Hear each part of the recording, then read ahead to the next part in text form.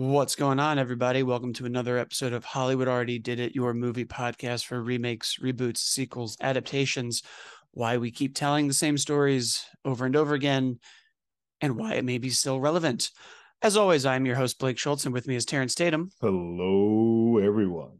And we are talking about Dungeons and Dragons this week, the fourth, really, film adaptation Yeah. of the tabletop RPG that's been around for, it feels like, well, my entire life, quite literally, that has spawned countless inspirations for video games, movies, television, storytelling in general, entire YouTube channels dedicated to just its very nature.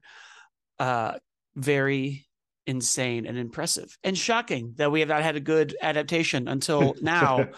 But let's get into the challenges of doing just that. But before we do, what did you think of the movie, Terrence? So I think it's important to say, while I am a nerd and I have a lot of pockets of geek culture from gaming to Ghostbusters to wrestling, like I'm into all it, tabletop Dungeons and Dragons escaped me. Never had an interest. I'm curious. I know it's a huge world, and I've been to gaming stores where I'm like, oh, they're getting a whole team going. It's a thing. I just have never gone down that rabbit hole. So I had no entry point into this, and I had seen the previous 2000 version with Marlon Wayans and all them, which was god awful. I had not seen the spinoff, like the sequels that were made for TV. So I went in and this was like, all right, well, we'll see. Because the trailers didn't do any justice. I was like, this looks cheap. This looks like a Van Helsing sort of mid 2000s rip. I don't want any parts of this. And then I saw the little clips of a piece that they showed where they showed the comedy beats of the movie. And then I was like, wait a minute, this might be for me. And I was correct. This was a blast. I've seen it twice already. Within 4 days, I've seen it twice. I haven't had fun like this. I keep saying, and I think these are two kind of, it's a huge bar, but the original Pirates of the Caribbean or like the Jumanji, where it's a huge adventure where you're kind of just like, I did not expect it. It just hit me in the face. I think it's fun for anybody who does not have any entryway into this, but it's probably just glorious for those who do. Like I went once by myself, and I was like, "This is a damn good time." And then I went a second with you and our friends, two of who are huge tabletop Dungeons and Dragons fans, and I kept looking over to them like, "I think that means something. I think that means something," and they're kind of like laughing and saying, "Oh." I know how that feels being in the Marvel world and all that stuff. Like, yep, I know that. I know that. So it was a cool way they didn't dumb it down, but they also kind of was like, we're not going to explain everything to you. We're just going to put it out there and just make it a good film. I think John Francis Daly, who is writing, his comedy writing is phenomenal, has made it into a digestible form that I think all audiences will enjoy. And I had a blast. Like, I have not had this much fun in quite some time. Adventure films like this don't get made often anymore. No, and when they do, I feel we've talked about them quite often on the show with the Jungle Cruises and the Jumanjis, and I mean the Pirates sequels, the first one notwithstanding. But you're right, we don't do it a lot, and usually when we do, I find things in it that I miss in older ones, whether it's more mature, darker themes or like Gore Verbinski's horror beats in the first Pirates, where you really do get creepy imagery that's, I guess, fine for kids, but it kind of brings you into, and that's what I was most impressed about with this movie, because I was with you. Those first trailers were so over stylized and using weird rock and roll beats and really gave this, I don't even know what the word is, over the top vibe to it that isn't really there. But yeah, John Francis Daly comes out swinging, and right away you do sort of get those horror beats that I felt like I missed. You have a lot with the Red Witch where she's screaming or transforming or talking to that creepy guy in the background. All of the characters had a lot more care than I was expecting. I really wasn't prepared for everyone on their team to have a full backstory, a full character arc, and everyone gets a moment, whether it's a fun action scene or a good comedy beat or a great one-on-one scene with whatever dialogue and getting into their lives. But the sorcerer character and his grandfather having all of their back and forth. And, I'm a sucker for a good heist movie. And that's what this kind of secretly is. We have to put together the team. We have to go assemble everyone. Oh, and now we have to go get the thing. And now the thing doesn't work. So we need a new plan. I'm a sucker for it. How I pitched this, because I saw this once and my wife had no interest to it. And so I was like, all right, look, this is Pirates of the Caribbean meets Ocean's 11. And she was like, all right, I want that. I was like, cool. Yeah, I think that's very accurate. And the one thing, because I think Pirates is really the gold standard past Indiana Jones for these type of movies. That's really the bar that I hold, which is a very high bar to hold it to. Yeah. But I often say that first Pirates is a master class in script structure and introducing your character in a way that shows you everything about them. We see Johnny Depp come in and he like takes off his hat for the hanged pirates, lands, and it turns out his boat is sinking. Mm-hmm. But then he like talks the guy into it and then takes his coins, and so much about him in that moment. It's very similar to Men in Black with Will Smith's training. He's the only one who moves the table. Right. He shoots the person. The only one that he thinks is a threat is the girl and not the aliens. And he's able to justify all of it. He's able to, you sort of see who he is in those moments. And this movie does that very well too. And at first I didn't think it was going to, because we open with this just long monologue of, oh, and here's who I was, and this backstory is important. And it is a setup for a joke and a bit. It's a bit, but it also is putting in the heart, like it's doing multiple things at once, which is pretty impressive, because it's laying out the groundwork of who this person is, but it's also putting the backstory of why he is in this predicament. And then it's like, oh yeah, a funny beat too, that's an impressive way. And like you said, with Pirates and Men in Black, it shows you who, actually two characters, it shows you who both Hogarth and Chris Pine's character are. Yeah, and they do that consistently through the movie. When we meet the villain, we learn a lot about him real quick, whether it's like through quick dialogue or really subtle directing moments where they have these small back and forths of motivation that don't quite click until you do see the movie again. You're like, oh, that's why he's giving her that look, because he knows the end plan. Oh, this is great. And then the movie just builds and builds from there. When you meet the sorcerer, he's also, he's doing the bad magic, but it's a distraction. But also when he focuses, it shoots him off. And you see why we put all these people on the team. And it does a great job with what, one, makes Dungeons and Dragons, and B, what makes a heist movie work, which is character archetypes. It is that weird thing that the Breakfast Club does so elegantly of, and we have the basket case and the cool kid and this, and the movie is just, we need a bard, we need a sorcerer, we need a person who transforms, a druid, and you learn everything you need, which is crazy because they throw so much other nonsense at you that you'd think you would get bogged down. But there's really only two exposition dumps in the beginning and in the middle. And the rest of it either like plays for comedy or is just sort of like roll with it. The IntelliBeasts walking by, they're attracted to intelligence. Yeah. Great. I don't need to know anything else about those, but I want to know everything. Right. I know they exist in that world. I know the tabletop folks and Dungeons and Dragons. Like, I know what that is. We now know what it is. And I'm like, can we see them again? Are they coming back?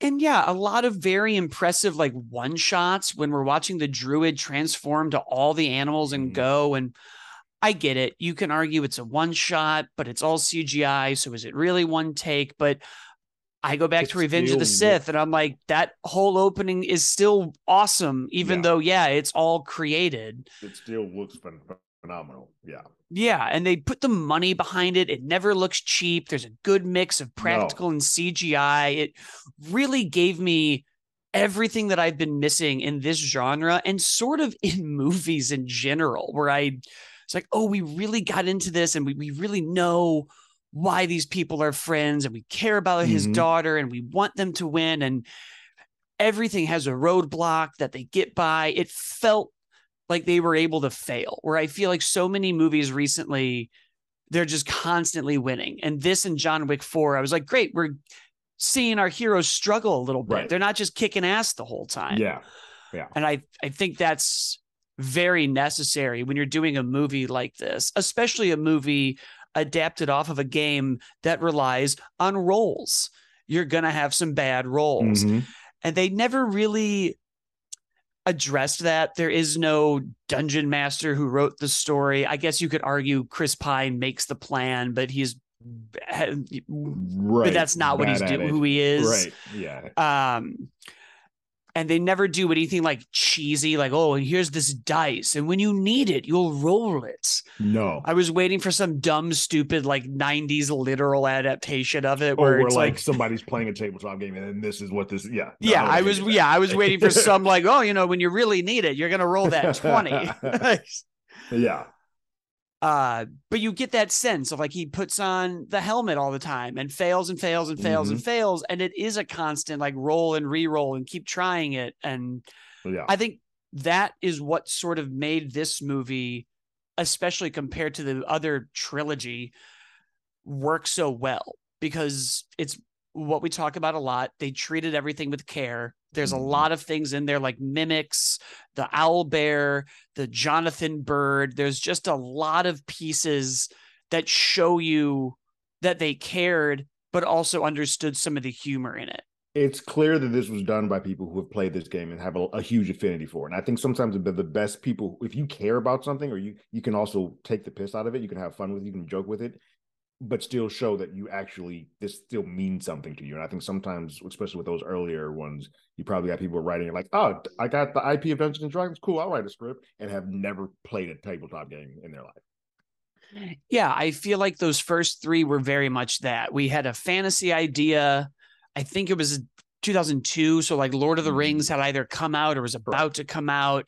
And it really just felt like we own this property. Let's dust off a script, slap the title on it, and go. I work for them. Let's do this. Yeah. Yeah. And it looked cheap. It did. Marlon Wayans' character was not okay.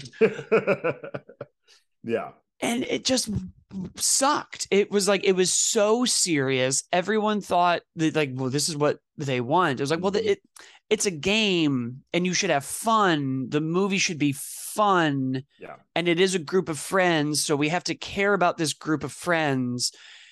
And it's challenging to adapt that. It's what we see with video games a lot. Like The Last of Us is a good example, I think, of a great video game adaptation, but still was missing the beats where Ellie and Joel are just walking around and shooting the zombies and throwing bottles. And because like, like what I don't need to see him like craft. That was always the joke I saw a lot on Twitter. Like, oh, he's got to make that knife. He hasn't taken enough pills to get his medicine back up. Like, and it's like, no, yeah. And you get a lot of great character moments between them, but you kind of now have to put those somewhere else in it. And I think we're sort of starting to see that connection where people are getting, well, why was the game fun?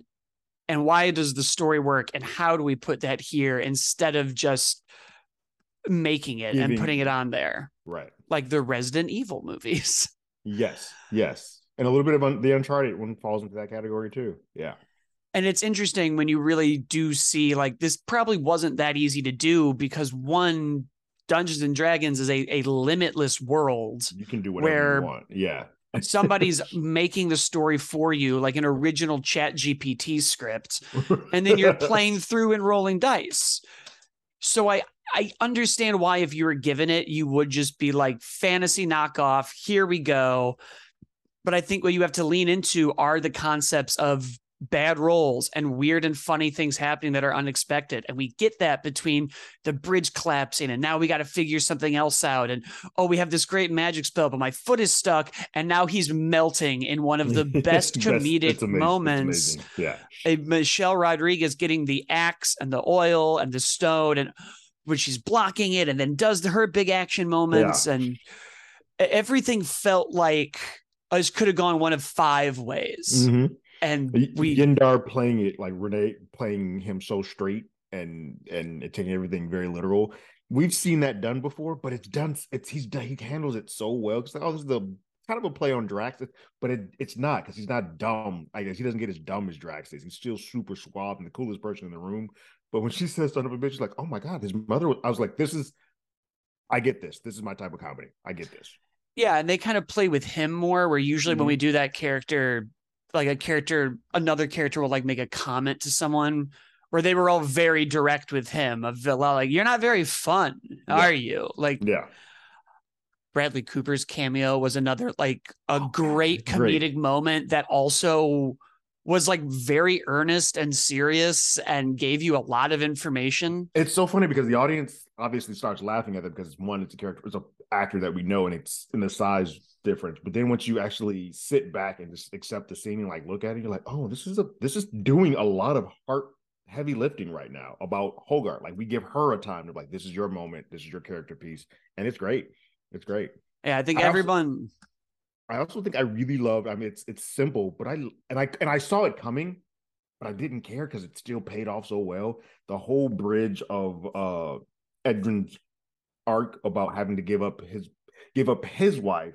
He was originally doing it because he wanted the daughter's mom, but he was really doing it selfishly because he wanted his wife, because that daughter only knows Hogarth as his mom. And I was like, oh, I see where this is going, but you guys nailed it. You nailed it.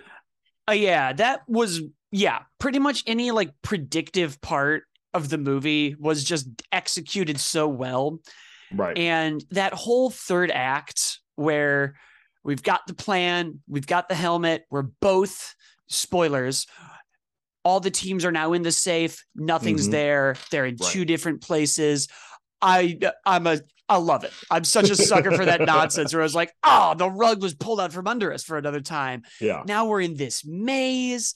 Now the druid's going to figure it all out. And oh, we got to get into this cube and go under and then hustle through and get everything and spill the gold out. We had a little mini Portal movie in it. I love it. Yeah, I was like, see, guys, we can make the Portal movie next. We got it. It's right here now. Loved all of the gold spilling. One thing that I love too, and it doesn't happen enough, the final battle worked for me so well because usually it gets super overly cheesy, and I thought it was going that way, but then you actually get to see them all sort of use their power set versus the rip. I was like, this is amazing. Some comic book movies don't even do it as well as what they just did there. I also liked that because you sort of saw the rules of the magic. That like, oh, this requires focus. And so she puts them in the glass bubble and they start rolling away. And then she brings up the hand. And our friend next to me who plays D&D was like, I don't know, Blake, those are two focus spells. And then the bubble stopped working. And he was like, oh, great. They thought of everything. Like she can't do this. Not right. And normally when you get like a witch and a wizard or sorcerer battles, it really becomes just I'm going to throw my purple laser at your green laser. It's our WandaVision finale. Hadoken you. Right.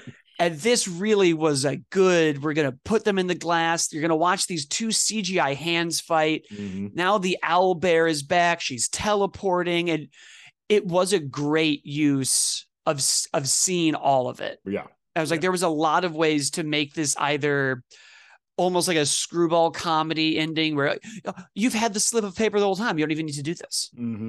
But it was we could have just easily turned her off, but instead we do this whole sleight of hand. Oh, she's invisible. We've got the brace on. Now we can do this. We all have to stand still and the time stop again. Awesome. Moment to moment. Awesome. Some of the hardest I had laughed at a movie all year, some of the best action. I am ready to watch this franchise every 2 years. Yeah, like you can you can do this, what they did with Pirates. You can crank this out for me for at least another 5 to 8 years. I'll take one every 2 years. Yeah, they figured it out. It doesn't have to be the same cast. Like you can play in this world where you can keep bringing different versions of this in. Yeah, or bring in some of them and you can just really start playing with it. And then when you do get into the lore, it is that it just becomes, well, we could go thousands of years ahead of this and thousands of years before. And now you have the sandbox. But as soon as you crack it open, like any of the other, I go all the way back to like the X-Men movies. So, well, we figured out the comic book movie and now we can just crank them out. Right. It's like, oh, we're figuring out the video game adaptation. Like, great. Now we can just get those on the wheel. Like, just let's go do it till I'm tired of it. Yeah. And yeah, just a lot of like timeless themes that all had a funny twist on it. It was so much less like believe in yourself and more like, oh, look, man, every time you're about to die, you pull it off. You're here because I know right that eventually you're going to do it. I don't need you to become better all the time. When we put you under tension, you always come through. You don't see it. I see it all the time. I love that. It's like, oh my God, I guess I was in my own way. That's what I was saying. That's what I was saying. I was like, I love it. So good. I'm ready to watch these directors do whatever. I'm ready to watch this franchise flourish.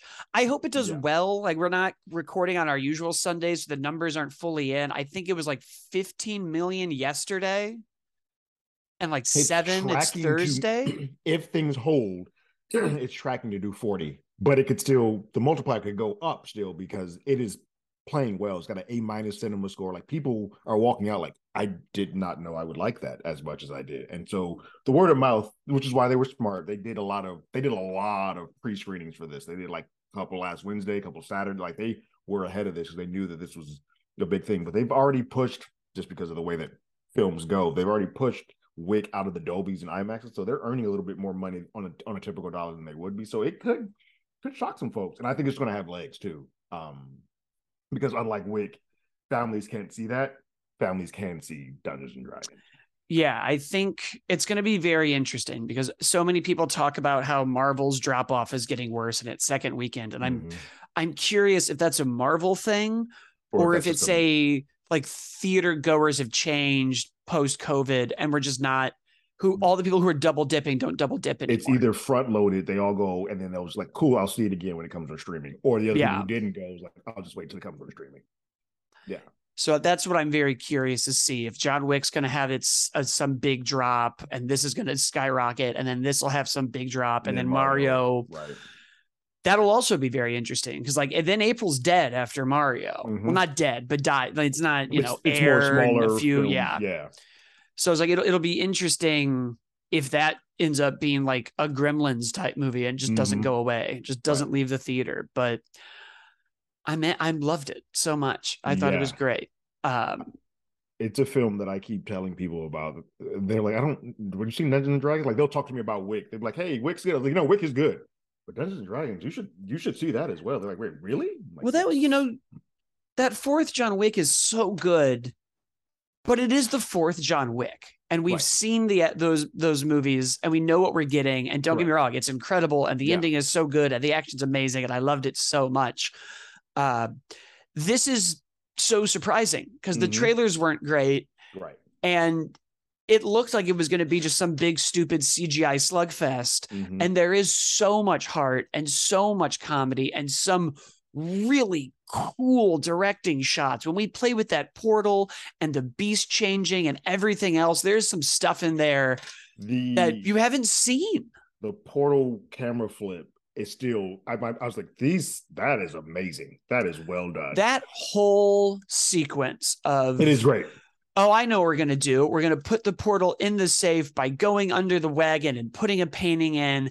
That was just like, I love it. Bravo. This is some of the best. We have failed. We're all going to sit here. The idea came to us. Let's do it. And that whole scene, I was just like, ooh, I just want to go home and I want to play Portal and Breath of the Wild so bad. That's how that made me feel. I was like, ooh, Tears of the Kingdom's coming out. I can slap Portal on. I want to go play with some portals. Oh, yeah. Awesome. That is our show, everyone. Go see Dungeons and Dragons. Yes. It's a great time. If you I think we did a very good job not spoiling everything and just listing those scenes for you. So go enjoy it. I don't normally, I would go over some of the comedy beats, but I don't want to. I want you to just like let this wash over you because it's funny. Yeah, it's just it's too good to just sit here and do it worse than they are. Exactly. So leave us a review, leave a comment on YouTube. Follow us on Twitter at Hollywood80i. I'm at, as always, Blake, and Terrence is at Terrence Tatum, and we will see everybody next week for Super Mario Brothers. Yes.